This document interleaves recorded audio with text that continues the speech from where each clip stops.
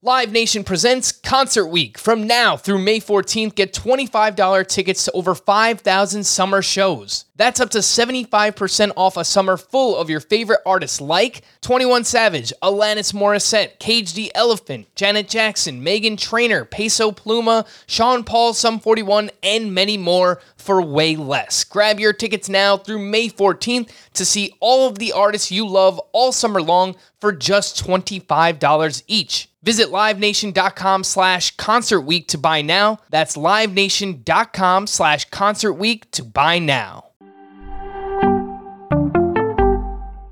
Welcome to the Fantasy Baseball Today podcast from CBS Sports. High drive, center field, hit the wall, grand slam. This is magnificent. Got a fantasy question? Email fantasybaseball@cbsi.com. Get ready to win your league. Where fantasy becomes reality. Now here's Frank, Scott, Chris, and Adam. All right, let's get back to our position previews. This time, the deepest position of them all, shortstop. Welcome into Fantasy Baseball Today on Tuesday, February 15th. I am Frank Stanfield, joined by Scott White and Chris Towers. I hope everybody enjoyed the Players We Love Valentine's Day podcast because we sure did, especially Scott. PG-13 Scott. It was definitely fun. Make sure to listen or watch on demand if you haven't already. Scott was talking like that in the broad daylight too. It's The sun was shining through the windows. That was not the Scott White After Dark, which is usually when the animal comes out. I've heard, but no, it was during the daytime. It was our earliest podcast of 2022. That is a fact. I can only imagine if we did all of our podcasts at noon. Oof, what kind of Scott would we get day in and day out? Who knows? Anyway, shortstop, Scotty, is a loaded position this season. 14 shortstop eligible players being drafted inside the top 100 picks in Fantasy Pros ADP. What exactly is your strategy when it comes to shortstop? And do you maybe avoid the position early because you know that you can get a really strong player in the middle rounds? What do you think? It depends what you mean by early, because there are about 2 rounds worth of hitters that I think are clearly a step up from then maybe about 7 rounds worth of hitters. And this is more or less true across all positions. And maybe it's more like 6 rounds of hitters than 7. But my point is, if you're just kind of broadly assessing players and not looking at the individual ways they contribute, not really dissecting their upsides and downsides on an individual level. You know, I'm not, if it's the right time to take Trey Turner, Bo Bichette, obviously Fernando Tatis 1 overall, I'm not passing them over because they're a shortstop. Right. But if it's, round 4 where ADP says you're supposed to take Francisco Lindor, there's no way I'm taking Francisco Lindor there because I think Carlos Correa might be as good or better, and he goes 4 rounds later. But that's not really a shortstop thing. That's as much about you not liking Francisco Lindor. Well, no, I mean, for example, Austin Riley in round 4. Am I convinced he's that much better than Nolan Arenado, who goes in round 6? No, but I'm much more likely to take Austin Riley because it's Arenado or bust after that. There's like a ton of shortstops in that range of shortstops, so it makes it easy to play the waiting game. Yeah, no, and that exactly was the point of the question. So, maybe looking at another position like third base that's a little bit more shallow early in the earlier rounds, or those early to mid rounds, like rounds 3 through 5, rather than targeting a shortstop then, because again, that you can get a Carlos Correa a little bit later on in your drafts. What's going on, Chris? You are killing it lately with the wardrobe. Love the sweater. Fantastic. Thank you. How do you choose which shortstop to draft this year? Again, there are so many great ones. Is it just like whoever falls to the best value, or is there like a specific shortstop that you like drafting? What do you think about this position? Yeah, whenever the top player available on my board is a shortstop, generally speaking, is when I take a shortstop. Okay, so you Next don't... question.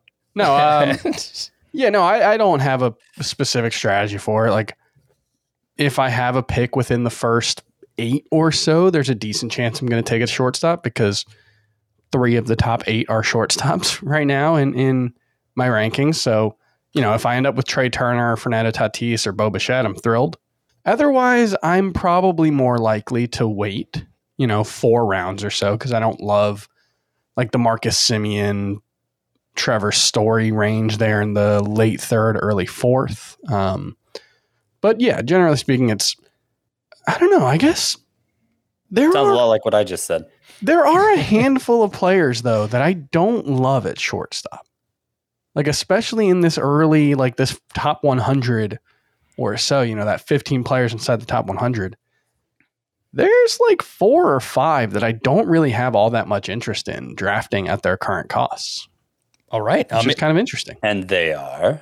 Well, I thought we'd get to that, but Okay. We will. just going through it, I mean, Marcus Semien, I don't love at 34.6. Trevor Agreed. Story at 39.4 until we know where he's playing. I certainly don't like that. Lindor at 49.5 is a little early. Wander Franco at 54.7. I don't know. I'm still not sure how I feel about him. Javier Baez, Jess Chisholm, Jorge Polanco, maybe. Bobby Witt, maybe at 92.5. So, yeah, I don't know. It's basically the more expensive guys in that tier. Yeah. And it's also just a position. Yeah. Like the problem is outside of that top 15, things got a little dicey too. So you probably want one of those top 15. Yeah. But 15, I mean, that I don't takes love you them through. universally is what I would say. Yeah. And much like second base, which we mentioned on that podcast, there are a lot of those players are eligible at other positions as well. So same thing here with shortstop. You're going to see some crossover between some second basemen as well. So you have to consider, yes, while, this position is loaded up top, I do agree, Chris, that I think once you get outside that top 15 at the position, it's a good amount. But it dries up. So keep that in mind. There are still some sweet options outside. Yeah, there are still. Oh, yeah.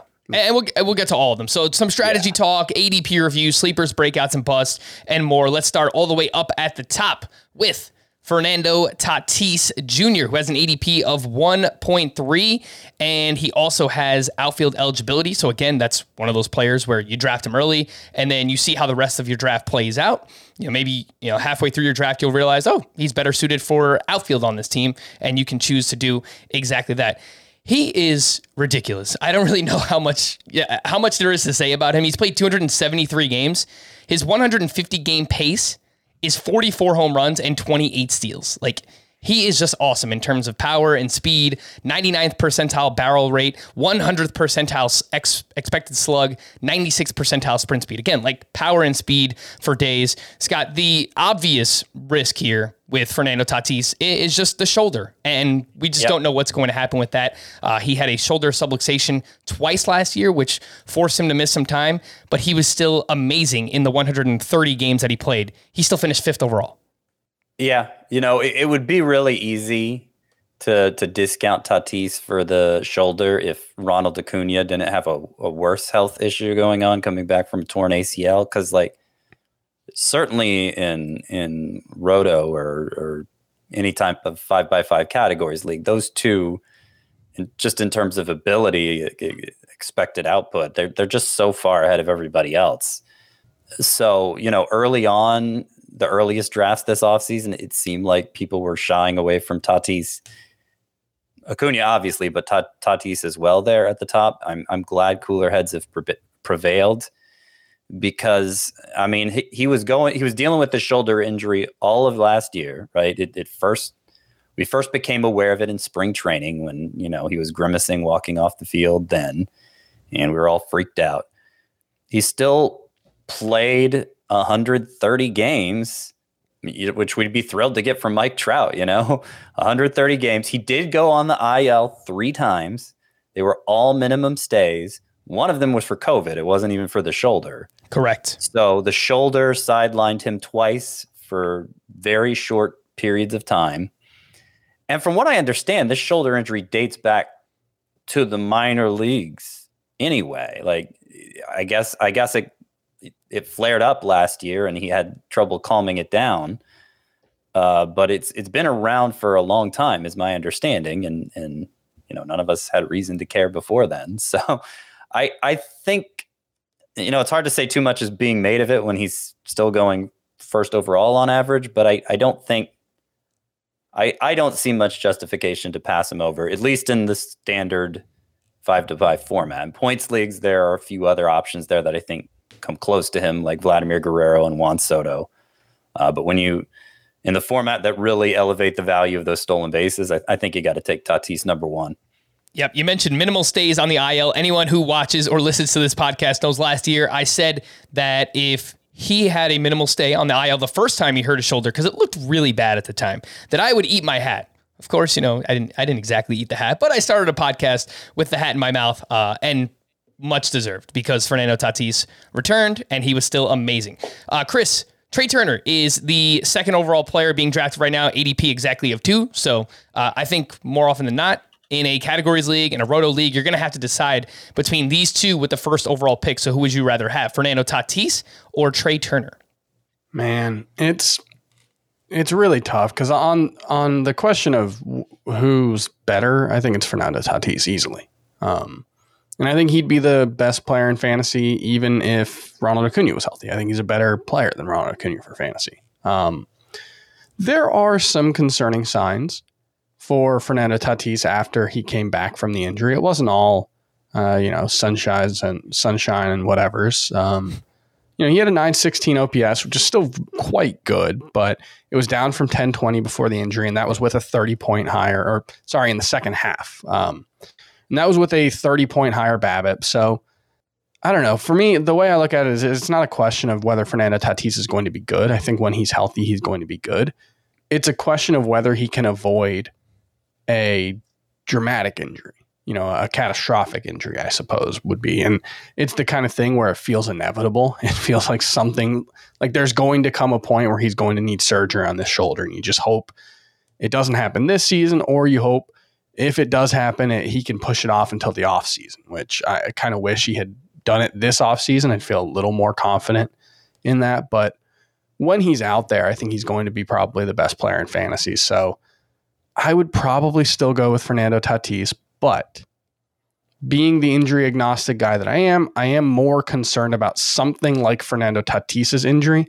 That's a recurring problem that has happened over and over and that hasn't been fixed, than I am something like Byron Buxton, who got hit by a pitch on the hand last year and then had a hip injury and then had concussions before that. Like, I think one of those is more likely to recur, and it's the Fernando Tatis version. So I think there's high risk. It's worth it. You're playing for first place. Yeah. And of course, Fernando Tatis going a lot earlier in drafts than Byron Buxton. So it's easier to take that risk. And he should. Yeah, rightfully so. Yeah, for sure. For me personally, I think that Trey Turner has a higher floor at this point, and it has nothing to do with production. It's only solely because of this potential injury risk. So I think if I play in 12-team leagues or shallower, that I would take Fernando Tatis first overall. And if I play in deeper leagues, maybe 14 or 15-team leagues or deeper, that I would take Trey Turner, less risk, and obviously less replacement value in those deeper leagues. We spoke more about Trey Turner on the second base position preview if you want to hear what we had to say about him. Bo Bichette also goes in the middle of the first round. His ADP is 5.7, and he was amazing last year. He finished as the number 1 shortstop, the second overall player in Roto. Averaged 3.5 fantasy points per game. I think he takes a little bit of a hit in points leagues because he doesn't walk as much, doesn't have as high of an OPS as other hitters that go in the middle of the first round, but he was still awesome. 298 batting average, 29 homers, 121 runs scored, 102 RBI, 25 steals. True 5-category contributor. Scott, are you willing to use a mid-first round pick on Bo Bichette? More so in a categories league, and then where should he go in a points league?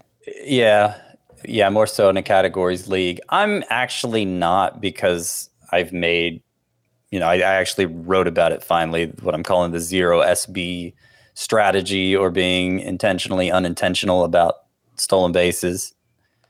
And that means I'm weighing the other stats more. In particular, I'm weighing home runs more. And Bo Bichette and Trey Turner, they stand out as the two first rounders who are likely to fall short of 30 home runs. I know Bichette only fell short of 30 home runs by 1 last year, but I would still, if you set the over under at 30, I would still take the under for him. So that pushes him, he's still great at other things. And, as hard as I try, I can't completely ignore the stolen bases, right? But that pushes him more toward the end of round 1, behind somebody like Bryce Harper. I have Juan Soto ahead of him as well, even though Soto Soto might be the third lowest in terms of home run expectations among first rounders. And then I have like Jose Ramirez ahead of him, Trey Turner, of course. Yeah, he gets pushed more toward the end of round one, which, maybe means I don't end up with much Bo Bichette, but there are drafts where he goes late in round one. So I'm not totally ruling out the possibility. Right. Chris, I think there's a chance that the power could bounce back for Bo Bichette. I know he only had 29 home runs last year, but he had a 49% ground ball rate, which was pretty much out of character for him. And I think overall that put a cap on his home runs from last year. But if you look at 2019 and 2020 combined, that ground ball rate was right around 42.6%. So if he lowers those ground balls again, raises the launch angle, I think we get up over 30 home runs. Maybe the steals take a little bit of a step back. He was super efficient last year too. So maybe we're looking more at like 30 to 35 homers and 20 steals, but that would still be a really awesome player. Are you willing to use a mid-first round pick on Bo Bichette in a Roto categories league? I really struggle with someone like Bo Bichette, who is so much better of a hitter in fantasy than he is in real life. And just that dichotomy between those two things, the like 828 OPS is good, but it's not this elite number. It's not amazing. And then for fantasy, he's this obvious first rounder. And it's mostly because he amasses a ton of counting stats, especially last season, 159 games, 690 plate appearances. And that was, not primarily in the leadoff spot. So it's, I struggle with it, but I just kind of have to accept it, that it's just, unless something bad happens to that lineup, unless Vladimir Guerrero Jr. gets hurt and someone like, it's probably going to be a really awesome lineup again, though probably not as good as last season. I think we probably saw something like, a best case-ish scenario for a couple of guys in that lineup, including Marcus Semien, who they haven't really replaced. So I think he's fine in the first round. I don't know if it's 25 homers or 30 homers or 20 steals or 25 steals, but You're not going to be disappointed. You're not going to be hurt by Bo Bichette. No, I think there's very few ways that things go really, really wrong for him. I do feel like we were saying about Ozzy Albies in the second base preview, I do feel like last year is probably closer to Bichette's best case scenario than his most likely scenario. But his most likely scenario isn't far off from last year. I think it's just a little scary to say that, Scott. Like, I get why you're saying it, but so specifically for Bichette and Ozzy Albies, it's just, they're still so young. It wouldn't surprise me if they're just getting better as players, right? So it's kind of hard to imagine because, they're coming off amazing seasons already. But yeah, I mean, they're still so young, right? Bo Bichette turns 24 years old in March. They have to play better, I guess, to like reasonably have a better season, I think is the way to put it. But it's entirely possible both of them do. And, we did see the highest max exit velocity for Bo Bichette in his, very brief career, 115.5 miles per hour. So there's reason to think that the power could improve moving forward. He's awesome. There's only so many holes you can poke in him, and you're basically, you have to look for reasons to not draft him, I think. For sure. Yeah, he is amazing. No doubt about it. For me, I have Bo Bichette 6th overall in my Roto category rankings, and then I have him more so as an early to mid second round pick in points leagues. Again, because he just doesn't walk as much, and OPS a little bit lower than some of those other proven bats like a Mookie Betts or a Freddie Freeman in that format. So what we're going to do here, because there's so many shortstops to talk about, we're going to kind of cluster some of these names together. So there are 3 that are going within 3 picks of each other. We're going to skip over Marcus Semien. We spoke about him on the second base pod, but his ADP is 31.8, so going in the middle of the 3rd round. But just after that, Trevor Story at pick 38.5, Xander Bogaerts at pick 39.8, and then Tim Anderson with an ADP of 40th overall. It was a very interesting year for Trevor Story. It was a contract year for him. He's currently a free agent. We don't know where he's going to wind up. It sounds like not for sure, I guess you never know, but almost likely that he is not going to be back with the Colorado Rockies. Xander Bogaerts was fine. I mean, he was a little bit of a letdown in the second half of the season. And then Tim Anderson, I feel like he just did what he always does. It's just he's usually good for like 1 IL stint per season. So, Scott, who would you rather have of that group? And do you actually target anyone from this group? Trevor Story, Xander Bogaerts, and Tim Anderson going in that early 4th round range. No, I've never been tempted to take one of those three in this range. My personal experience, Trevor Story tends to fall. Obviously, ADP is what it is. But I've come closest to taking him because he might still be around in, round 6 or whatever. But, I understand why everybody who contributes stolen bases gets pushed up, right? So I understand why he ends up going with these despite the concerns of him leaving Colorado, him coming off a down season, even in Colorado. I think there's a lot to be concerned about there. I just don't think Bogarts and Tim Anderson's the other one, right? Yep. Mm-hmm. Yep. I don't feel like they stand out enough from that giant group of shortstops that runs through Carlos Correa in my mind. Who goes 84th. He's the 84th player drafted on average. Bogarts is probably the safest of that tier. So if you put a high value on security, then he's your guy. But you do pay for it. I think he's somebody who, he's not one of those really high exit velocity types of guys. 55th percentile average exit velocity last year. And so we saw him get back to more that 20 to 25 homer range than the career high 33 he hit in 2019. And I think that's a more appropriate range for him. I wish I had another year of data with the new ball to even say that more confidently. But I mean, you just look at the track record, that 33 in 2019, the juiciest year of the juice ball era, really stands out like it does for a lot of those middling exit velocity guys. And, but still, you're talking about pretty safe for right around a 300 batting average with those 25 homers, good plate discipline if that matters in your league. It's a solid player, but I just don't think he's worth paying up for, really. Yeah, I think that's fair. I mean, again, solid, I think, is a good way to describe Xander Bogaerts. He's going to give you a strong batting average, if nothing else, middling power, 288 batting average or better in 6 of his last 7 seasons for Xander Bogaerts. Chris, it was a really weird season for Trevor Story, who hit just 251. It was his lowest batting average since 2017. His 293 BABIP was by far a career low for him last season, and he just wasn't as good at home.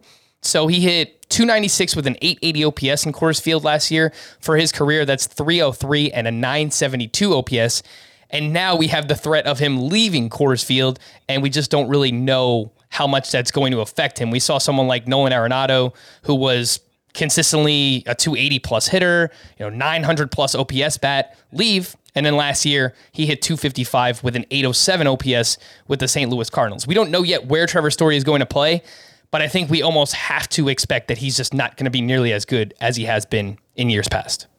Yeah, I wouldn't expect that. I guess you could argue maybe he runs more away from Coors Field. I don't really know. I think that's the kind of thing that we kind of tell ourselves to talk ourselves into why it won't be as bad when he leaves Coors. And maybe that will be the case, but I don't think we really know one way or the other. So, yeah, I think he's a little pricey here, just because there's a decent chance that the only place he's above average outside of Coors Field is stolen bases.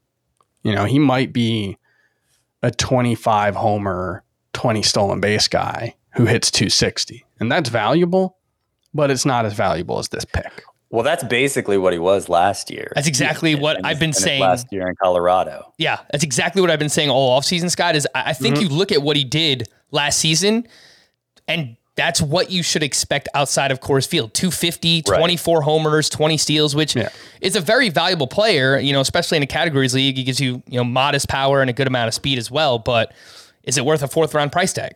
That's the question. Especially for a 29-year-old who might be, we don't know where he is on the aging curve yet. Yep. Chris, in terms of in a points league, who would you rather have from this group most? In a categories league, who would you rather have from this group? Again, it's Story, Bogaerts, and Tim Anderson. I think I would rather have Bogaerts in either. But if it wasn't going to be Bogaerts in either, it would probably be Bogaerts in points for sure, Anderson in Roto, just because, one, the steals, he's not as good of a stolen base guy as he probably should be in a different situation. The White Sox just don't like to run all that much. And also, If he plays 155 games, he's going to get a ton of plate appearances and a ton of at-bats. And his really, really good batting average, 309 or better in 3 straight seasons with the underlying StatCast data to back it up. That combined with his low walk rate actually makes him a very, very good batting average addition to your team. I'm trying to think of another word, but he could have... What's that? Contributor, yes. Yep. He could have 640 at-bats next season and, be like a Whit Merrifield type with fewer steals. So I think more power. So, yeah, if he stays healthy, he's probably a 300 20-20 guy with a bunch of runs. So, yeah, there's a lot to like there, even if you could squint and see it being even better somewhere else. Yeah, I agree with you. Or if they just let him run. I think he's a good enough athlete to run more, but it hasn't happened. So I don't know that we should expect it at this point. I think it's possible, but you probably should not project that. The 322 batting average since the start of 2019 for Tim Anderson is the best in baseball among qualified hitters. So again, single-handedly the best contributor in that category. Does take a bit of a step back in points leagues because he does not walk at all, but he's going to see a lot of volume, which obviously does help in that format. I think he's probably the guy who, maybe Javier Baez, maybe Jazz Chisholm too. At least of the shortstops we think of as inarguably high end. Story is the one with the clear difference between his roto and head-to-head value. Yeah, Anderson. Sorry, like perfectly suited for one category or for one format, and then the plate discipline is. Certainly the walk rate is just so bad that it really dampens his potential in points leagues. I have seen people let him slip way too far though in points leagues, Scott. So I think people that can happen. Yeah, sure. Like they get this idea in their head that just don't draft Tim Anderson in points leagues, and then at some point he just becomes a tremendous value. So the one we had on our YouTube channel, I think I got him in like round 11. That's crazy. A 12-team points league. It's crazy. Yeah. Yep. Yeah, I think even in Roto, he sometimes goes later than he should because I feel like there might be more skepticism than is deserved around his batting average. Like he's been basically 90. What's that? I've kind of been leading the parade on that front. I have moved Tim Anderson up since who was the guest that day when we were talking about where I ranked Tim Anderson? I think it wasn't Ariel Cohen. I think it was, yeah. Yeah, and you guys made me feel so bad for having him 13th at the position that I've moved him up to 9th, which still means I probably am not at risk of drafting him because I don't really want to. All right, well. But he does. His BABIP last year was 372, and it was the lowest in 3 years. And it's he has had a really high BABIP 3 years in a row. I'm not saying that's not part of his profile, but as we say for Javier Baez, it's just really hard to have that big of an outlier in a category like that consistently. It just seems highly plausible that 1 year he's not going to be able to do that, and it could be this year. I think it's probably the way to say it is like he's probably been on the good side of variance 3 years in a row, which happens. That sometimes you get a heads 3 flips in a row, but his baseline skill set is actually incredibly high when it comes to batting average. His expected batting average over the past 3 seasons, 90th percentile, 91st percentile, 88th percentile. So he's still like an A contributor in batting average, even if the BABIP isn't quite where it was. Yeah, last point on Tim Anderson. There's a reason, too, that he's been, I believe, on the good side of variance, and it's because he's hit more line drives during that span, made harder contact, and a willingness to go to all fields. So if you go to Fangraphs and look at his spray chart, he's gone more up the middle and to opposite field the past 3 seasons than he did earlier on in his career, and I think we are seeing the dividends of that happen here for Tim Anderson. All right, let's move on to... almost all of his home runs the other way. Yeah, it's interesting. He's just an awesome hitter all around. Fun only baseball 2 to watch. Were put to the pull side last season. All right, next up we have Francisco Lindor versus Wander Franco, and these are going in the early 5th round. The ADP is 49 for Lindor, and the ADP for Wander Franco is 52. Very different players, I would say, at the respective points of their careers. Look, Francisco Lindor is coming off a truly bad season. I would say 230 batting average, 20 homers, did contribute 10 steals, but it seems like he was pressing first year with the Mets, lots of pressure, playing in a big market, so on and so forth. He dealt with an oblique injury as well, which limited him in terms of games played as well. And then Wander Franco, he's awesome, but I'm just not really sure how to project Wander Franco in terms of power and speed this upcoming season. I think long-term, he's probably going to be perfectly fine. And I think he's going to give you batting average this year, if nothing else. I just don't really know where the power and speed is coming here. Chris, we'll start with you this time. What do you think about Lindor versus Wander Franco in this early 5th round range? I think they're both probably being drafted a little too early for my tastes, but yeah, I don't know which one I would rather have at this price. I guess I would say, I don't know. Am I falling for the just take the young guy because of potential upside, even though the old guy also has upside? I feel like that might be what I'm falling for. Depends how much upside you think the old guy has. Yeah, because the thing about Franco is he was basically like a 55% stolen base guy over his minor league career, and then he got called up and in 70 games stole 2 bases last season. He's 85th percentile sprint speed, which is fast, but not, it's not elite speed. It's pretty good speed, but 85th percentile is when you start seeing like this guy could go either way. So I think there's a decent chance that Wander Franco might just be a 5 stolen base guy. In which case, is the bat ready to carry the rest of the profile enough to justify this kind of cost? I think it's possible, but it's also possible he's more of like a 280, 18 homer guy. In which case, he's probably fine. I think there's a high floor, but I think I would rather have Lindor. Scott, to me, it's format dependent. It's points league, Wander Franco. I almost want to create a rule like the way that you have the Salvador Perez rule, where if he's available in the 4th round, you just take him regardless of what else is going on. I kind of feel that way about Wander Franco in a points league, right? Like in a points league. Yeah, if Franco's there in the 5th round, I just want to take him. I think he's going to be fantastic in that format. He was last year, 3.3 fantasy points per game, and he did that as a 20-year-old. He's turning 21 years old on March 1st. So the plate discipline is fantastic. I think even if he doesn't hit for a lot of home runs, those are going to be doubles. He's going to, either lead off or hit second for one of the better lineups in baseball in Tampa Bay. And I know that you are not about Francisco Lindor, but I'm living on narrative street here, Scotty. I think that first year with a new team, big contract, I think he gets back on track. And dare I say, I think we could see a poor man's Jose Ramirez type season out of Lindor. 25 to 30 homers, 12 to 15 steals, really, really strong counting stats, 260 to 270 batting average. And I think that would more than pay off this price tag in the early 5th round. Maybe. I mean, look, it's certainly possible. My hunch is no. My hunch is that Francisco Lindor, and I know I keep banging this drum, but I feel like he was a victim of the change in the baseball as well, because, it's interesting the path his career has taken. He got called up in, I believe it was 2015, the year before the juice ball era began.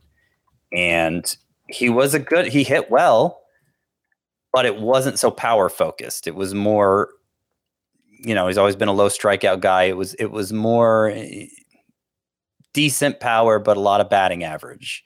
And then his batted ball profile changed dramatically in 2016. Okay, so I got the years a little bit wrong. It was 2016 when he came up with that profile. And then his batted ball profile changed dramatically in 2017. The first full year of the juice ball era, because it kind of started in the second half of 2016.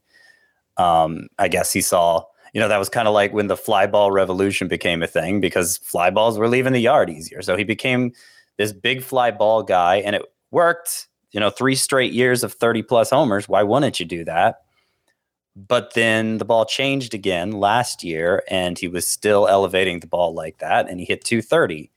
And even when he had that big September where everyone was like, oh, look, Francisco Lindor, he's coming around. He hits 9 home runs in September. He hit 257 with those 9 home runs.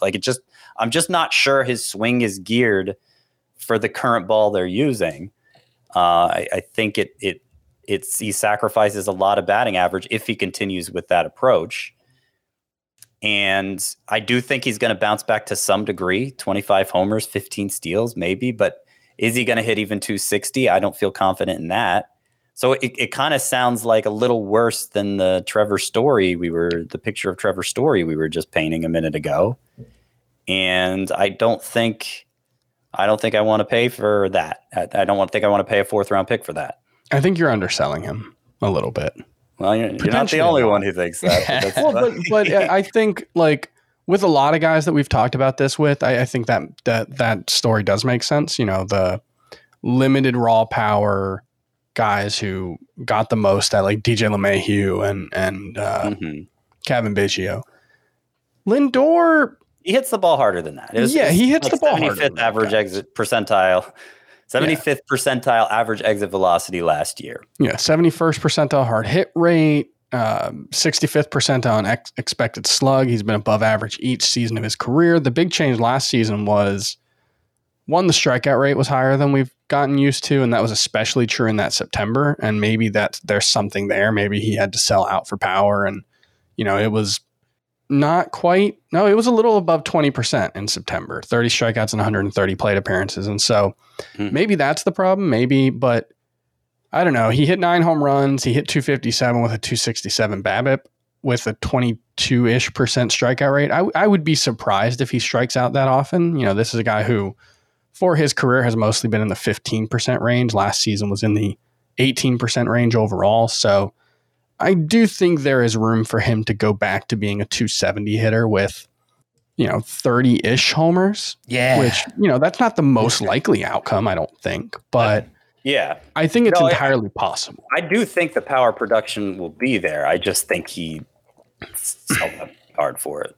Yeah, look, by elevating so much. In those 30 September games, his batted ball profile changed too. Like 49% fly ball rate. He almost was selling out for power. He was also crushing the ball during that time. 92 mile per hour average exit velocity, much higher than his season's average, and a 13% barrel rate. If we're talking 13% from a shortstop, that is truly an impressive mark. So look, it's a small sample. I don't want to make too much out of it, but it seems like that's when he got back on track. He was healthy, and maybe just the pressure was off at that point in the season. So I am living on narrative street when it comes to Francisco Lindor. I like him at this price tag in a categories league, in a points league. I will take Wander Franco over him personally. I don't think it even needs to be like the narrative of like, oh, there was too much pressure. He can't handle playing in New York. You got to be a special kind of guy to succeed in New York. It's true, Chris. I think it's just like, guys change leagues, and it's really hard to hit against pitchers that you've never really seen. And guys who change leagues historically do see a dip in their production. Sure. Yep. I want to say this about Wander Franco before we move on, just to drive home the point about the kind of hitter he is. He struck out 11 times between August and September. Crazy. He had 14 walks during that time, struck out 11 times. Can I point out one thing? Okay. There's a little bit of Ozzy Albies there potentially in terms of the platoon splits. He is a switch hitter. He didn't hit righties as well in the minors as he hit lefties.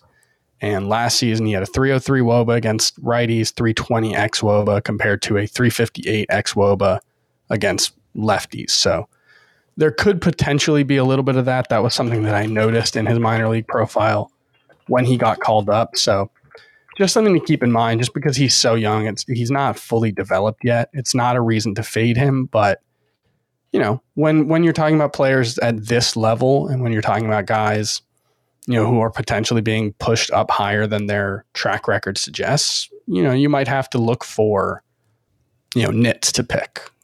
So what I was going to say is I kind of feel like he's this year's Vladimir Guerrero in terms of we're expecting the breakthrough 1 year. Is this the year? Oh, yeah. Let's take him in round 5 and find out. But I feel like, I don't know. I feel a little better about Wander Franco at this price than I did about Vladimir Guerrero the past 3 years.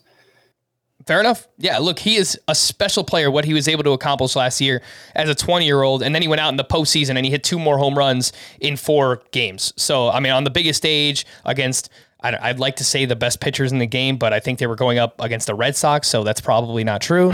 So I'll just leave it there. But he's super impressive, no doubt about it. We're going to take a quick break, but when we return, we'll have a few more players here in ADP to talk about. Corey Seager, Carlos Correa, and Bobby Witt in particular. We'll do that here on Fantasy Baseball Today. If you've ever been in the market for a new home, you know home shopping can be a lot. There's so much you don't know and so much you need to know. What are the neighborhoods like? What are the schools like? Who is the agent who knows the listing or neighborhood best? And why can't all this information just be in one place? Well, now it is on Homes.com. As somebody who's been through this, I can tell you these features are so incredibly valuable. They've got comprehensive neighborhood guides and detailed reports about local schools, and their agent directory helps you see the agent's current listings and sales history. The area you live in is just as important as the house itself. You can get to know a neighborhood without ever setting foot in it. Say you're a really active person. You could find out about the nearest parks. Do they have a baseball field?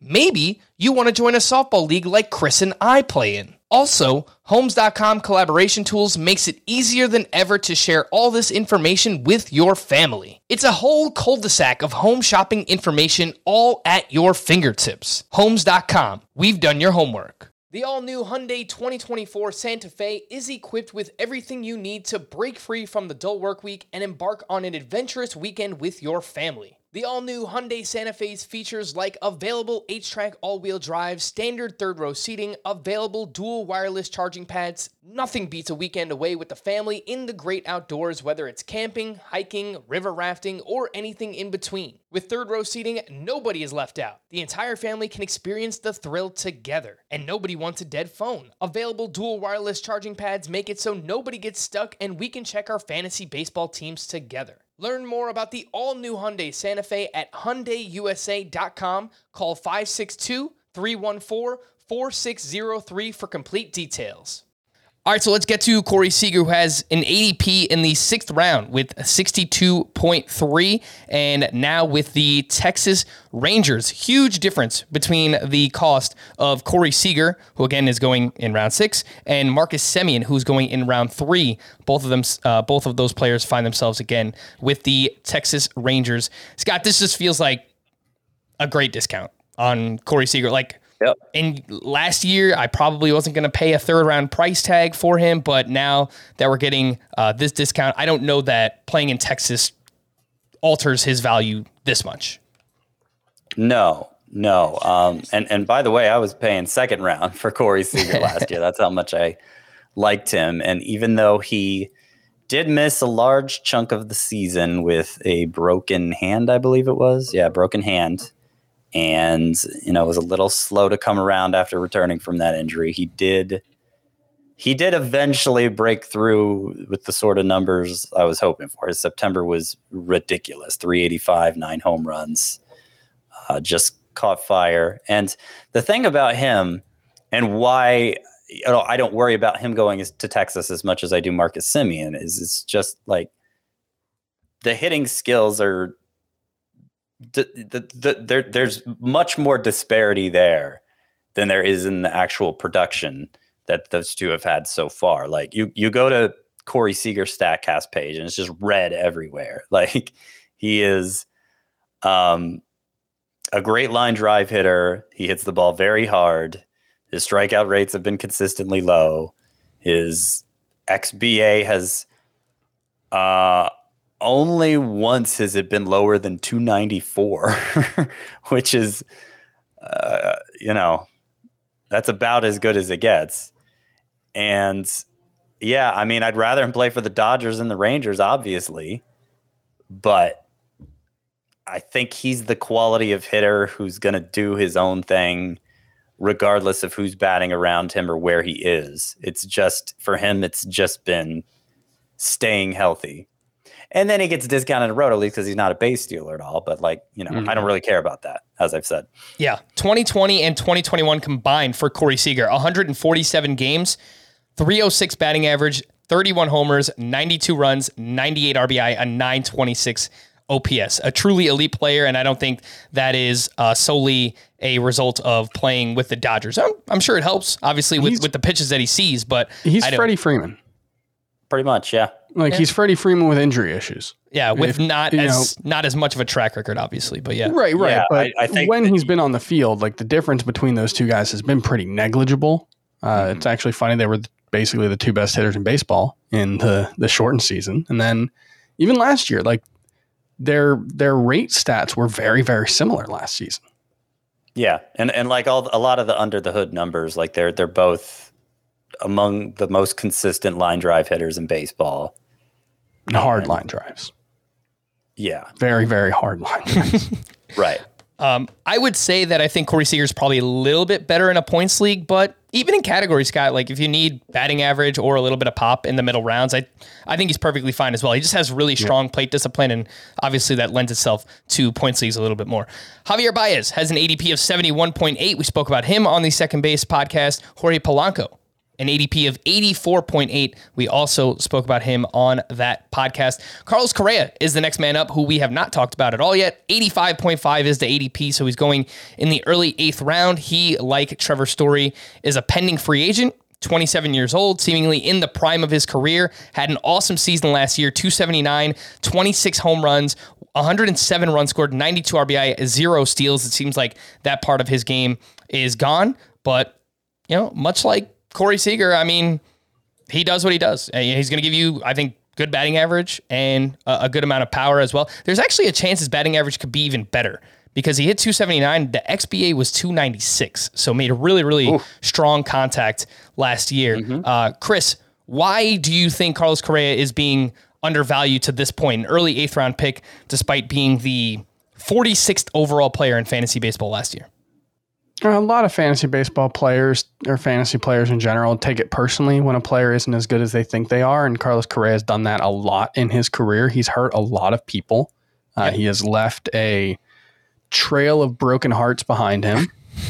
I mean, really, like, I say it a little bit as a joke, but like how many times has Carlos Correa been like a player you were really, really thrilled that you drafted? I would argue 2020 might be the only season where you can really say that in his entire career. 2021, you mean? 2021, sorry. Yeah. Right. Because 2016, you remember, he was a borderline first rounder. Yeah, no, when he was first getting started, he was like a first round type player. And the 2 seasons he's had a 900 plus OPS, he's played 109 and 75 games. Yeah. If he plays 148 games again, he's going to be well worth this price. He's going to be worth probably a 3rd or 4th round pick. And he's only missed 16 games the past 2 seasons. So yeah, he's probably undervalued. Yeah. I just think it's like somebody has to be pushed down because there's so many quality players here, and Carlos Correa, because he has kind of this checkered health history, and he's not a base stealer like some of the shortstops we've talked about. He ends up being the guy. Plus, we don't know where he's going, and that could have an impact on his value, of course. I don't think it'll have a huge impact, but it could have some impact. NFC drafters hate this dude. Because he doesn't provide speed. That's why. Because he doesn't have speed. Wonder is like why, he doesn't provide speed, sure, but why is he going so far behind Xander Bogaerts? Or Jorge Polanco. Well, that too. But I mean, obviously it's a huge difference in ADP between Correa and Bogaerts, and I feel like they're very similar. Bogaerts obviously feels more secure, but is that worth 4 rounds? I don't feel like it is. And in terms of expected production, if you're of the mind like I am that he's more of a 25 homer guy than a 30 plus homer guy, then that's Correa also. Maybe you'd project Bogaerts for more batting average, but as you said, Frank, he had a career low strikeout rate last year. I believe it was a career low. It was one of his lowest anyway. And the XBA, I think it was even higher than Bogaerts. So yeah, Bogaerts always outperforms his. Sure. And I would give Bogaerts a few more points of batting average if I'm just sticking to a single projection, but they're just not that different. There's not 4 rounds of difference there. Yeah. It's like in a categories league is 6 to 8 steals worth 4 rounds of value? Probably not. And, probably just underselling the players a little bit there, but we really have no idea where Correa is. I have no idea where Correa is going to play. It's, I guess the Yankees are an option. I don't think the Yankees are going to spend for Carlos Correa. Maybe the Dodgers to replace Corey Seager and move Trey Turner back over to second base. I don't, it's probably not going to happen either. Back to the Astros, I guess there's a possibility, but it doesn't sound like that's going to happen. The Cubs were rumored to be interested in Carlos Correa. I have no idea where he's going to wind up at this point. So I think that's kind of been the driving force for his value so far. Scott, you kind of answered this question, I guess, but like, why would you take, as much as we like the value on Corey Seager as well, it's like, is there a huge difference between Seager and Correa? And they're going about 20 to 25 picks apart. So it seems curious. I actually think Seager's a better hitter than Bogarts. Yes. Okay. He hasn't really gotten a chance to show it over a full-length season, but I do think there's a higher ceiling there. Having said that, I find that I'm not often taking, and I haven't done that many drafts yet, but so far I haven't been taking Seager as often as I thought I would, because guys like Correa and then some even lower on the list, I'd be satisfied with my start. I'd be satisfied to have as my starting shortstop. All right. Well, after Carlos Correa goes, we see Jazz Chisholm with an ADP of 91. He also goes in the 8th round, and we spoke about him on our second base position preview. And then next up, we have Bobby Witt, who has an ADP of 98.5. Bobby Witt Jr., by the way, the top prospect in fantasy baseball this upcoming season.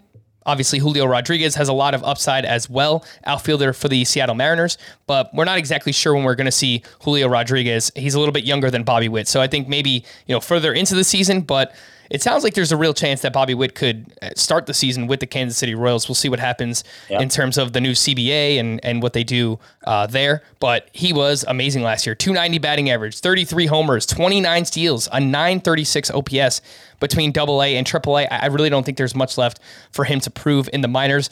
The question, Scott, becomes the price tag. So 98.5 ADP, 9th round.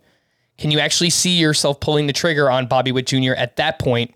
Mm-hmm. Other top prospects in years past, their ADP, Luis Robert, 81.7 in 2020, Vladimir Guerrero, 51.1 in 2019, Ronald Acuna, 100.5 in 2018. So this actually feels like a fair price for the top prospect in the game. It does, and I remember of those three you mentioned, the one I was most adamant about drafting was Acuna. And then maybe in response to Acuna, we saw those others elevated the next couple of years, and they didn't quite live up to it as rookies. So maybe we're seeing this sort of association there. And so Witt's being pushed back to a fairer price range. And, I don't know that I've ever gone for it in round 9, but maybe like round 10 in a 12-team league, if he's there, I will. Certainly if I don't have shortstop filled yet, or even if it's a middle infield spot that I'm filling, I'd go for it, because that power speed combo, I know I'm being unintentional about stolen bases, but if they're there in round 10, the possibility for them, we know the Royals like to run. They got all those big base stealers there. I expect that to carry over for Witt, and it could be a huge score here. It is a bit of a risk, because if shortstop is as loaded as we've been saying, then most of your opponents are going to have a great option there. And if Witt doesn't live up to expectations, or for some reason he's delayed for several weeks, it could put you at a real disadvantage early. But I think the reward is worth it. As high as the upside is for Bobby Witt, and I'm actually kind of interested in the price tag here on him this season, but Chris, the one thing I do worry about with him is the batting average and the strikeouts. Now, those got better last year at AAA for him, but I know some prospect people have done studies that showed that AAA pitching was actually worse last year than it has been in a couple of years. So it's like, take some of AAA's production last year at face value. So I thought that was kind of interesting. And if that's the case, like, we've heard a lot about this jump from AAA to the majors being the hardest that it's ever been. I feel like maybe we could see struggles with the batting average and strikeouts in particular for Bobby Witt. I know I'm not Chris, but there was basically no minor league track record before last year. Yeah. So I don't even know what we're comparing last year's strikeout rate to. Well, no, he meant he lowered it from AA to AAA. Okay. Yeah. But yeah, we like it is worth saying that he went from 37 games in 2019 at rookie ball to a 939 OPS at AA as a 21-year-old without having ever played at Class A, High A, anything in between rookie ball. So the degree of difficulty for what Bobby Witt Jr. did last season is pretty significant. I think your expectation should be that, yeah, he struggles a little bit. That should be your expectation with every top prospect. And if they exceed your expectation, that's why you draft them. You're not drafting them you're not drafting Bobby Witt for the most likely outcome, because the most likely outcome is he probably hits 255 with a 20-20 pace and is a good but not great fantasy option. That's Trevor Story. That's what we're saying Trevor Story will be right. this year. But Trevor Story presumably will be on an opening day roster. We don't know about Bobby Witt. There's more unknowns, and the downside is he gets sent down. Trevor Story probably not going to be sent down this season. I wouldn't think so. So it's there's more risk, but you're drafting Bobby Witt because of the upside, and you see with someone like Fernando Tatis or Ronald Acuna what the upside could turn into. And it's right at that point in the draft where I feel like the pendulum swings to where you should focus more on upside than downside. It's like right there, which is like why I like that cost for a top prospect like him. He's another guy whose price at NFC is significantly different. It's 92.5 at NFC. Actually, is that significantly different? No, it's not.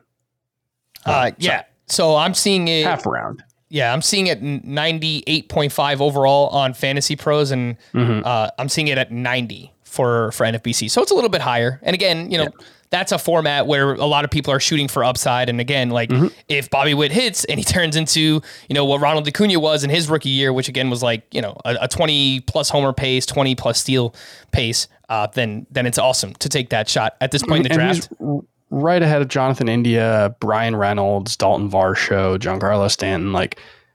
That feels like an okay place to take that chance. I think I'd rather just do it with Carlos Correa.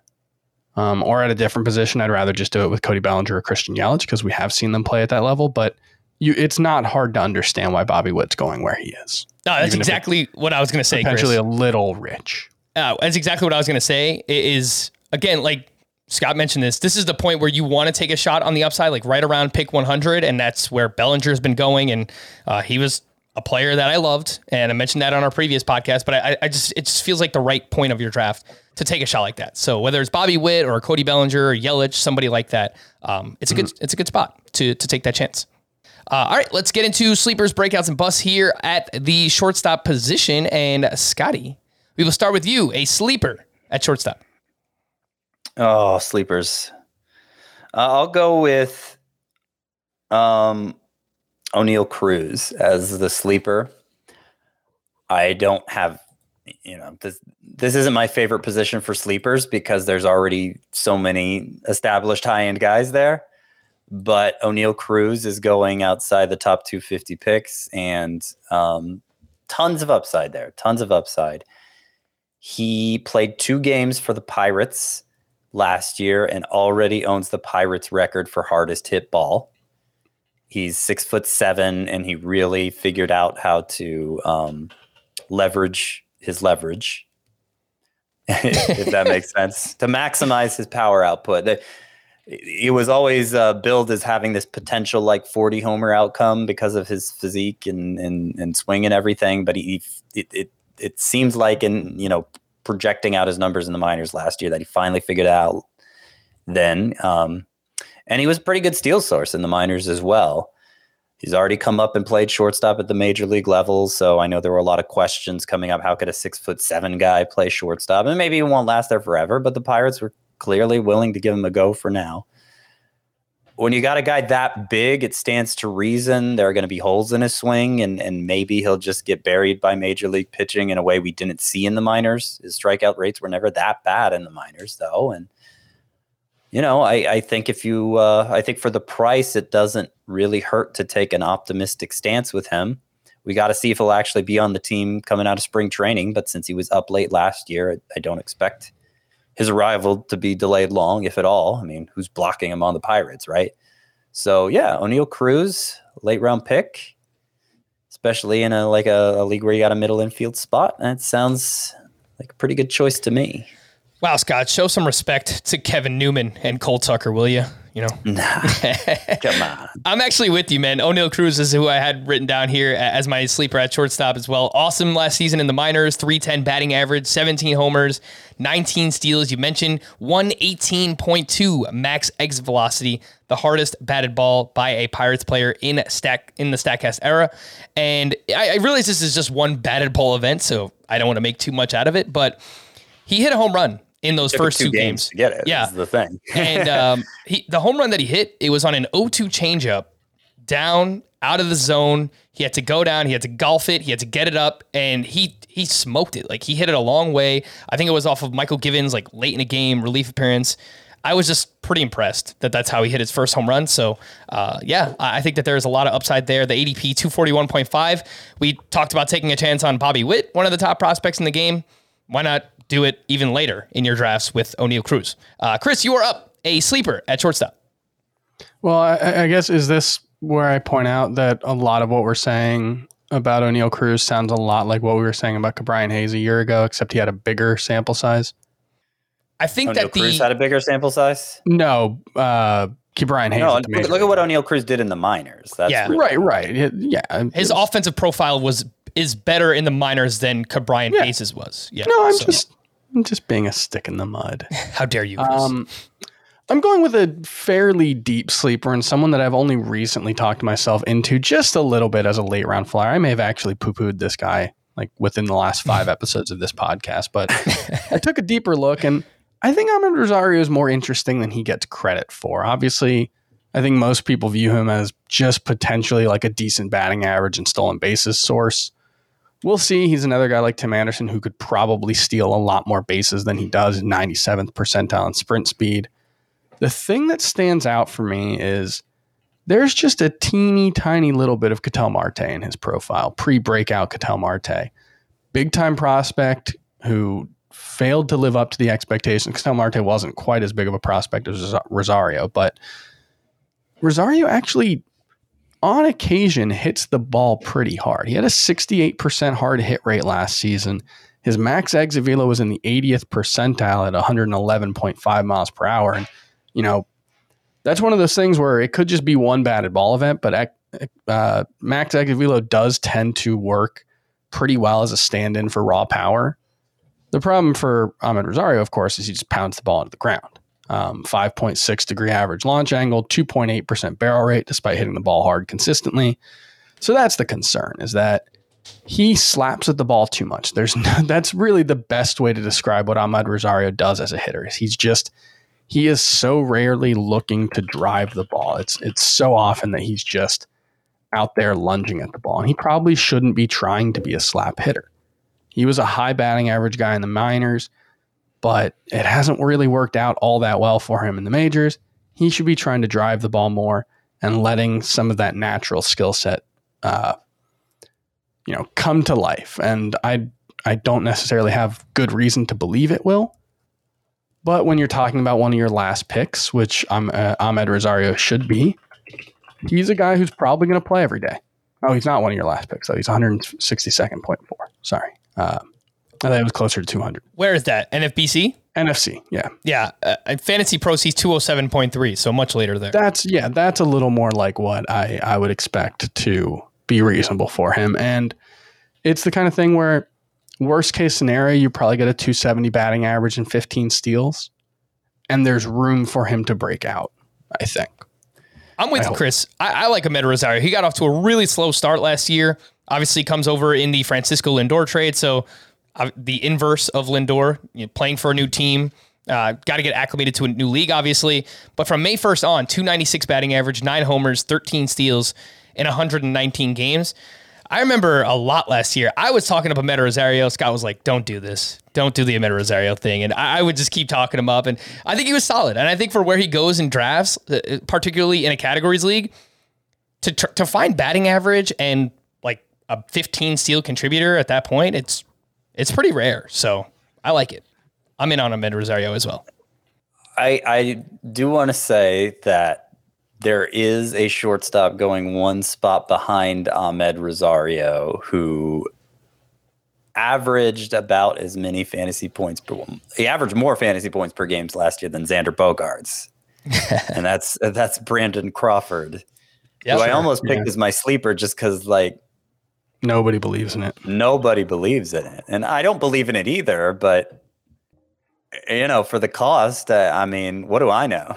Right? Well, the thing is, like, maybe we should believe in it at least a little bit, because there were signs of it the year before. His expected WOBA on contact took a pretty sizable leap from 347 to 371, made another leap to 405 the following season. But, you know, there were signs that he was hitting the ball with more authority, and the Giants, you know, we've talked about it a handful of times. They've done this enough with enough guys that they do deserve some benefit of the doubt. The underlying numbers suggest that there wasn't very much that was fluky about what he did last season.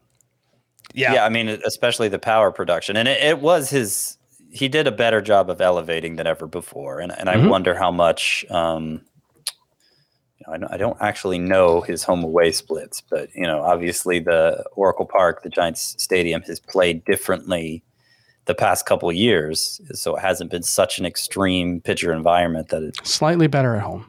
That it had been. Yeah, slightly better at home last year. So I wonder if that's part of the improvement too, is just he's not getting crushed by his home environment so much as we've seen with Brandon Belt the last 2 years, the other Brandon. And but, you know, he's 35. He just turned 35. And, you know, shortstops typically don't age well. They're not often still good at 35, much less having a career season. So it's and the power production did decline in the second half, though not. You know, he made up for it with a higher batting average. So, you know, he was a quality player all season long. It's just, I don't know. It doesn't make sense to nitpick that much when he's going around 200th on average. You know, it's like, there really isn't that much concrete to actually nitpick. You're kind of other than just like track record. It's kind of just nitpicking, like, well, I don't believe it is basically, right. But that's not which a is nitpick. Fine. And if people were drafting him like Xander Bogaerts or even like Carlos Correa, I'd be like, come on, guys, look at this Brandon Crawford. Look who he's been throughout his career. But they're not drafting him anywhere close to that. No, they are not. The ADP for Brandon Crawford is 208, and I think that this is a fine range to target your middle infielder in leagues where you need one of those. Ahmed Rosario, if you need some batting average and some speed. Brandon Crawford, if you're looking for some pop, maybe a little bit of batting average as well. O'Neal Cruz going even later than Brandon Crawford. Again, if you want to take a shot on some power and some speed. Crawford finishes the 43rd overall player in Roto last year, 3.3 fantasy points per game. Yeah. Even like he doesn't even have to come close. Steals too. He doesn't even have to come close to that production. Even if he manages to finish as like a top 100 or top 125 player at his cost right now, it would be a steal. So I think it's good on you guys to mention Brandon Crawford as well. Let's quickly move through breakouts and busts. Chris, who do you have as a breakout at shortstop? I'll let you take this one. It's Willy Adames, and I'm sure you've got that great away from Tropicana Field number pulled up that I do not have off the top of my head. Mm-hmm. But yeah, after the trade, story surfaced of him talking about how he couldn't see the ball well at Tropicana Field, and he was like a 670 OPS bat in his career at Tropicana Field. He was a disaster, but this was a guy who was a top prospect at one point, top 12 prospect in the baseball, I believe, before he actually got called up. And then he gets traded away from Tropicana Field, and lo and behold, he's this awesome, like, high 800s OPS hitter. Yeah, I think that's probably just what he is. So the numbers during his stint with the Rays away from Tropicana Field, he hit 291 with an 858 OPS. And then with the Brewers last year, he hit 285 with an 886 OPS. Basically the exact same numbers. And for what it's worth, during his time playing at Tropicana Field with the Rays, he hit 219 with a 624 OPS. So, like, that was clearly dragging everything down. His strikeout rate got a lot better with the Brewers too. It's worth noting. Yep. Like, this is another reason why I'm comfortable. Yeah. This person is another reason why I'm comfortable waiting at shortstop. Because, like, even if I, wait too long and don't get Correa, it's like, whatever, I'll just get Willy Adames, who might be better than Correa, by the way. Yeah, he might be the player we look back on and say, what did we miss when it comes to his ADP? Like, he might be the most obviously undervalued player in fantasy right now. Yeah, it would not surprise me one bit if we're drafting him as a top 50 or top 60 player this time next year. Again, that is Willy Adames. Scott referenced a bunch of the numbers last season with the Milwaukee Brewers. What's even more interesting, as great as he was once he moved over to the Brewers, he hit just .236 with an .802 OPS at American Family Field in Milwaukee. How's that batter's eye? formerly Miller Park. So it's just interesting that he was that much better with the Brewers, but still not that great yet in his home venue. So I think there's even room for more upside. And I drafted him last week as my shortstop in the head-to-head points mock draft that we did, and I'm perfectly always fine. Disappointed when I don't get him as one of those players. Always disappointed. Yep. So he was my breakout as well, Chris. I'm right there with you, Scott. Do you have a different breakout, or were you also? It was a clean sweep. All saying of Willy Adames. All right. So the official podcast of Willy Adames here is Fantasy Baseball Today. Make sure to draft him if you haven't already, or whenever you start doing your baseball leagues this season. Bus at the position. Scotty, who you got? I know we have quite a few candidates. Yeah, so I already used Jazz Chisholm for second base, and I could have used Marcus Semien or Baez for second base as well. So I feel like you ranted about both of them. Yeah, exactly.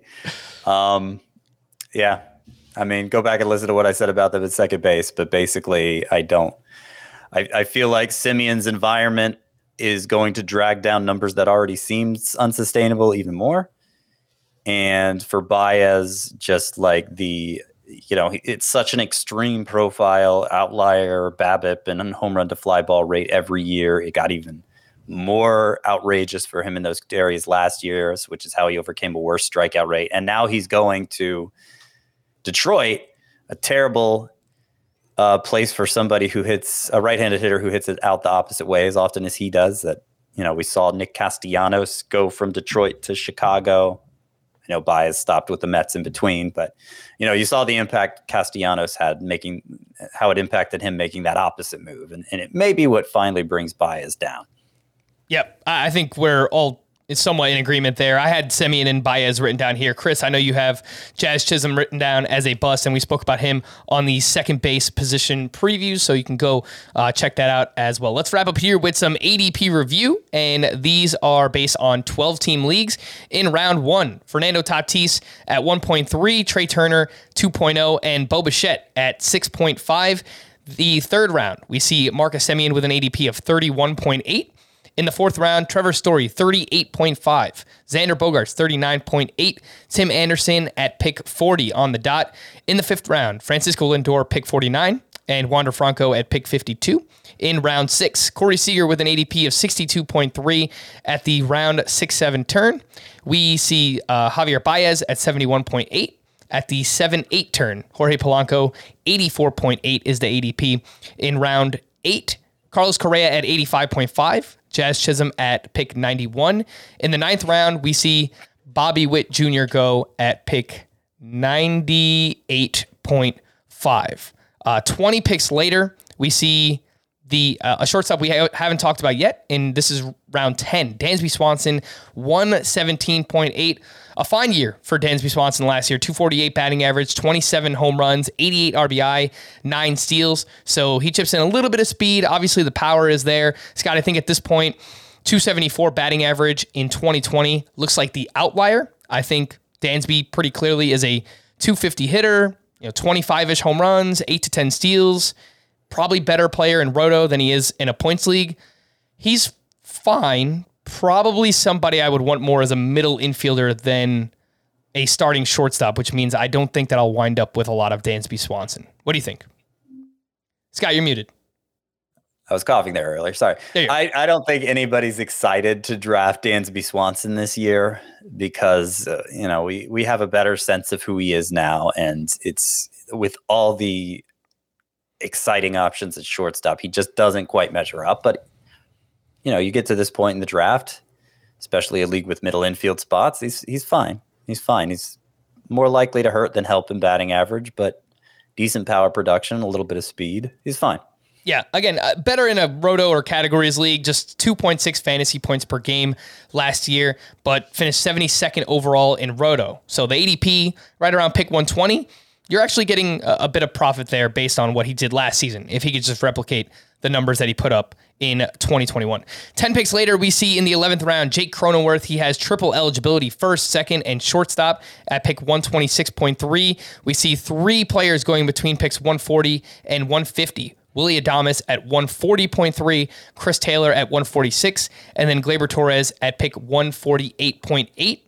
And Chris, we spoke about both Taylor and Gleyber Torres on the second base position preview. Is there anything else you'd like to add on those two? I mean, Gleyber, there's not much to be optimistic. You know how we were talking about with Brandon Crawford that like his age is the only thing you can really make an argument against as far as what he actually did. Gleyber, kind of the opposite, where there's not much you can look at in the underlying numbers and be like, oh yeah, maybe there's something there. His underlying numbers, I mean, God, they look worse than someone like Ahmed Rosario's. I'm done with them. I'm writing. I was before the podcast just writing about 12 overrated players according to ADP, and I got Gleyber Torres on the list, and that's in like the 12th round. Yeah, so not exactly a high price, right? Yeah, it's just we have no idea what to expect at this point. It's been such a weird turn for Gleyber Torres. The batted ball metrics have really plummeted the past 2 years. I know he's dealt with either 2 or 3 different COVID situations, so maybe that's taken some kind of toll on him. I'm just speculating there, but I guess it's a possibility. Last year, he was really pressing to try and hit for power, and it just did not work for him. So he's just got to kind of go back to the drawing board and figure out what works best for him. And even if he figures that out, I'm not sure that that's an overly exciting player for fantasy baseball purposes at this point. 3 more shortstops going between picks 170 and 200 in ADP. Brendan Rodgers, 173.8. Eugenio Suarez at 187.3. Luis Arias at pick 200. We spoke about Rodgers and Arias at length on our previous podcast. The one we did not is Eugenio Suarez here, Scott, who just has not been the same since he had shoulder surgery back in January of 2020. The batting average, the expected batting average during that span has been quite bad. However, he still does hit the ball pretty hard. An 18% barrel rate was a career high for someone who has as much power as Eugenio Suarez. And he ended the season strong. Monster September, 370 batting average, 8 homers, a 1268 OPS. I'm not saying that that's real or, necessarily even buying into it. But at this cost, if you need power late in your drafts, I'm kind of interested. In Eugenio Suarez. I am. I mean, he's hit 199 since the start of 2020, but the power that allowed him to hit 49 home runs in 2019, it's still more or less been there. Mm-hmm. And I mean, I don't know what happened. What changed last September? I don't know what changed prior to that either. But like, the cost is. It doesn't hurt to take a flyer on him, especially since he's eligible at third base. I mean, that's probably more what you're drafting him to play in fantasy. There are so few exciting options at that position that I don't think there's anything wrong with taking a flyer on Suarez here. 2 more shortstops between picks 200 and 210. Ahmed Rosario, 207.3. Brandon Crawford, 208. We spoke about both of those players. 2 more going between picks 240 and 250. O'Neal Cruz at 241.5. Gavin Lux at 242.3. And Chris, you didn't really talk about O'Neal Cruz much when we mentioned him, but it sounded like there was a bit of skepticism there. So what do you think about him as a potential sleeper / breakout candidate at this point in the draft? I think the point in the draft is fine. That's the thing, is that I thought there was going to be a point where like he got pushed up into the 150 range, but where he's actually going, even in NFC drafts, which tend to chase upside, 223.3 overall, like you can't really make a case against him. Fair enough. For some reason, like the projections, some of the more famous projectors in the world have been strangely high on him, like giving him a 280 batting average as a rookie with some potential strikeout concerns. Steamer in particular. Steamer in particular really likes him. Yeah, so it's kind of surprising he hasn't gotten pushed up more just because of that. I think the bat came out 280 this year. I mean, the bat and Bat X came out, and I think that's probably why, because those don't like him at all. that projection system is famously more pessimistic on rookies than others, but yeah, they've got him for a 246 average and a 712 OPS. So that explains that's some more of it. reasonable. I mean, what kind of power production? 14 homers in 113 games. So that might be underselling him a bit, I think. But yeah, the batting average seems more reasonable from them. Yeah, I think if you go to O'Neal Cruz's Fangraphs page and you look at the projections at the bottom, you get a picture on just the wide range of outcomes that we could see for him this upcoming season. Anywhere from a 246 batting average to a 281 batting average, anywhere from 14 homers to 22 homers, and with good amount of speed mixed in there as well. So I think the upside is pretty high, but again, with most prospects, the downside is pretty low as well. Two more shortstops going between picks 250 and 290. Nicky Lopez, 269.8, and Gio Urshela, 289.8. Scott, Nicky Lopez, if nothing else, can give you some speed at this point in the draft. I don't think he's going to give you anything else. Gio Urshela, that's not true. I think he's going to give you batting average. I think he's going to give you a good batting average. Over the final 4 months, he hit about 330, and he was about a 300 batting average guy throughout his minor league career. So, I like him more as a steals specialist than Miles Straw, the outfielder who goes 100 picks earlier. I think there's more. I think Lopez does more, and obviously the cost is way different. In that article I wrote about the zero SP strategy, I did say the one player I might be intentional about drafting stolen bases for is Nicky Lopez, actually, because he's going at a point in the draft where there aren't reliable home run hitters either. So particularly if I didn't get a big chunk of steals with my first round pick, I am probably looking to draft Nicky Lopez late. All right. The ADP in the 300 plus range. Some final shortstops here: Josh Rojas, Jonathan Villar, Isaiah Kiner-Falefa, Andres Jimenez, David Fletcher, JP Crawford. Andres Jimenez, by the way, the dream never dies. 271 batting average, 3 homers, and 4 steals in the month of September. Andres Jimenez making a comeback soon. Probably not, but he goes super late. Chris, anyone here in this last group that you're kind of interested in? Yeah, I mean, it's possible Jimenez figures things out. He's only 23. Yes. I think he was probably a little overrated as a prospect going into last season. Fair. I didn't really get why he was like a top 150 pick last season. I didn't really get that, but at this price, like, he hit well in AAA. Maybe there's some heretofore unseen hit skill that he can tap into. JP Crawford is like the last volume play you can get at shortstop. Like, he might score 80 runs. Projected to lead off as of now for the Seattle Mariners, but we'll see. They've been linked to free agents like Trevor Story and Chris Bryant, so maybe that changes things up there as well. Scott, some prospects to know for this upcoming season. We mentioned Bobby Witt Jr. and O'Neal Cruz. Anthony Volpe, maybe later on in the season for the Yankees. CJ Abrams with the Padres, lots of speed there. Oswald Peraza, another middle infield prospect for the Yankees here. Bryson Stott, who we heard our good buddy Chris Welsh rave about earlier in the offseason when recapping the Arizona Fall League. Big fan of him with the Phillies. And then Jose Barrero should get an opportunity to play with the Cincinnati Reds. Do you have one or two of these prospects, outside of the top names that we've already talked about, that you're interested in this season? I don't feel like these guys are hugely stashable, except in like maybe league specific formats. Okay. Jose Barrero, though, there's a chance he's the opening day center fielder, actually, for the Reds. Kyle Farmer had a pretty good year at shortstop last year, and I think they're going to want to stick with him there for now.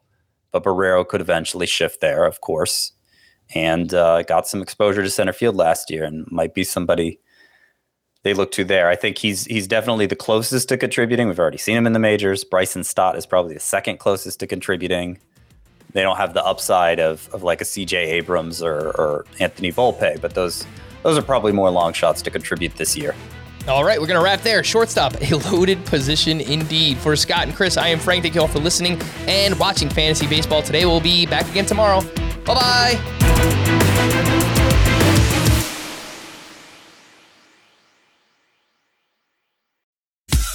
Every sport has their big, juicy controversy. Boxing has the Mike Tyson ear bite. Cycling has Lance Armstrong.